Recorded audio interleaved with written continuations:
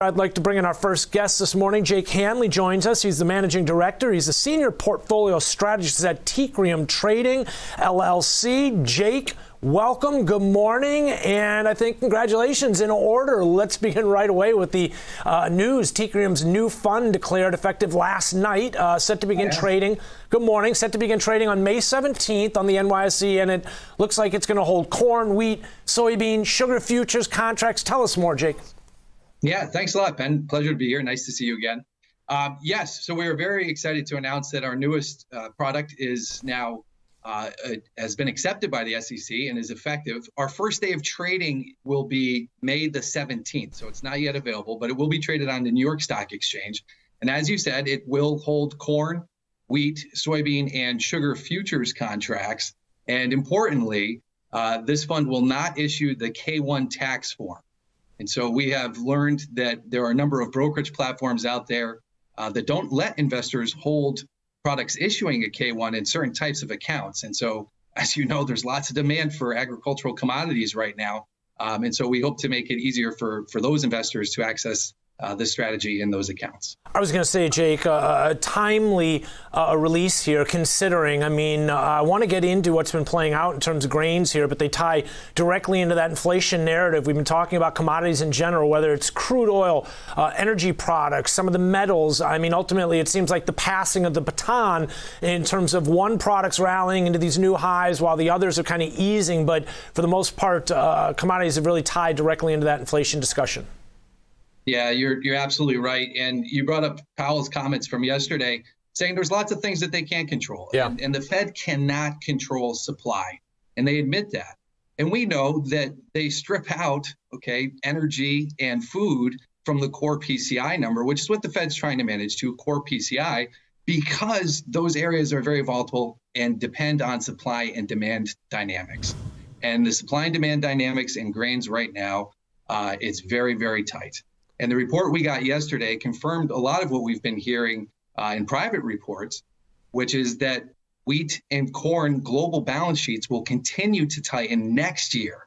And so that's a big deal because it suggests that these relatively high food prices we have currently are likely to remain elevated for an extended period of time. And so, that's bad news for the consumer, unfortunately. Talk to us about what they're citing in terms of these expectations, and imagine it ties back to some of the discussions we've had. Russia, war in Ukraine, ultimately, as well as, we've had situations with weather that have been a factor as well. Here in the U.S., for example, colder and wetter spring than normal. Yeah, absolutely. And I will say this report was very constructive and that it confirmed, again, a lot of what the private analysts have been looking at. The situation in Ukraine, you can't overestimate or overstate how devastating it is. There is a lot of grain, about 20 million metric tons locked up in storage right now. The majority of that's in the city of Odessa, which is under attack. And so what we're watching very closely immediately is, the grain storage facilities there. Are they going to be damaged? Is that grain going to be damaged? And it's really important that that grain starts to move out of the country because there is going to be a harvest in Ukraine. Unfortunately, it's not going to be substantial. And the USDA is showing us that they expect wheat production in Ukraine to be down about 35% versus last year in the coming year. Corn production to be down more than 50%. Exports being hit, of course. And so it's a real tough situation out of the Black Sea region. I will note there was a surprise yesterday, too. You mentioned the weather in the U.S. Slow planting progress in the Corn Belt has the USDA revising yields lower. And when I say revising, they issue an outlook in February. The trendline yield forecast was for 181 bushels per acre on the corn yield. Well, they came out and said that's going to be 177. And they cited the slow planting progress and the weather issues that we're facing here. Let the analysts debate if that's too much of a revision too soon. But directionally, we think it's correct. And really, the attention is going to be focused on U.S. weather as the crop does get planted. And as we look to the summer months, which are looking to be dry and warm. So as we look to price activity, ultimately, it sounds like expectations are that we hold elevated levels, corn, wheat, beans. For the most part, not posting new highs for the year at this point. But I've been watching price. It's really kind of just consolidating and forming an area of value near these highs that we saw just a month or so ago. Yeah, and you do a great job working through the charts, Ben. I always enjoy listening to you. If you look at the wheat futures charts, I think we've seen some inflows over the last couple of days. And I think it's on a constructive chart pattern.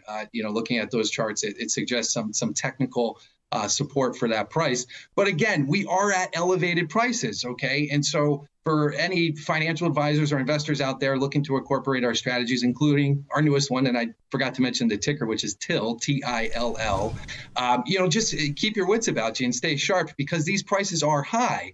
Now, what we've seen, and you talked about the traditional, risk on, risk off, and treasury yields backing off as money moves into treasuries over the last few days, that's a good sign of normalcy in the markets.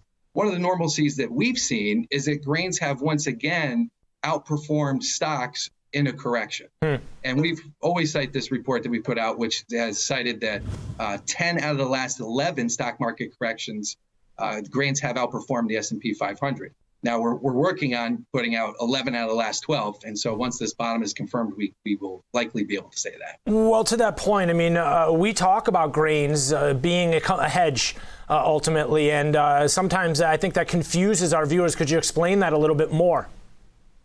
Yeah, so basically what we're referring to there is for the advisor, financial advisor or investor who's building a strategic portfolio where they want to have some assets that zig when others zag.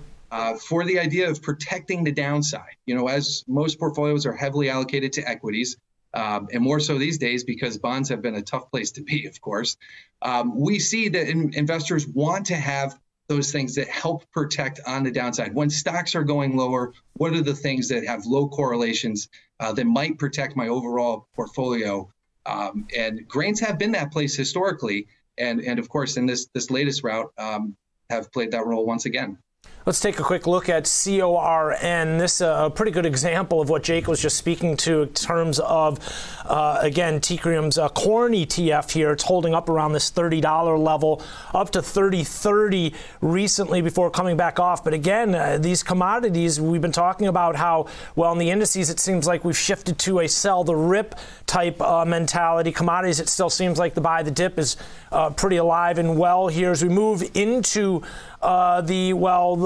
spring or late spring here, early summer. Jake, what should we be watching in addition to Ukraine, weather, the strong dollar, I guess, is a factor to consider here as well. What do we have our eye on finally as we kind of wrap it all up here? Yeah, wrapping it all up, I would say the dollar, don't put too much weight on the dollar in these markets, only because fundamentally people need to eat, and there's so much grain that's not online right now out of the Black Sea region. Really just look at the supply and demand situation. And I would say there is good news in the soybean balance sheet. The world is looking to add soybeans to ending stocks next year, so I don't want to miss that. 20% production increase estimated for Brazil and Argentina, roughly. That's a big production increase. We need South American weather in next fall and moving through next winter to be good to support that increase. But getting more soybeans on the global balance sheet is a good thing. So watch for that as well. Okay, we're going to keep an eye on, ticker symbol SOYB, CORN, and WEAT. Take a quick look here at SOYB, again, soybeans, the ETF. And Jake, before we let you go, what was the ticker again? Yeah, it's the Tikrium Agricultural Strategy, no K1 ETF, ticker TILL, TILL. TILL. We'll keep an eye on it. Appreciate you joining us here and ending the week with us here on the TD Ameritrade Network. Jake Hanley, the Managing Director, Senior Portfolio Strategist at Tikrium Trading LLC.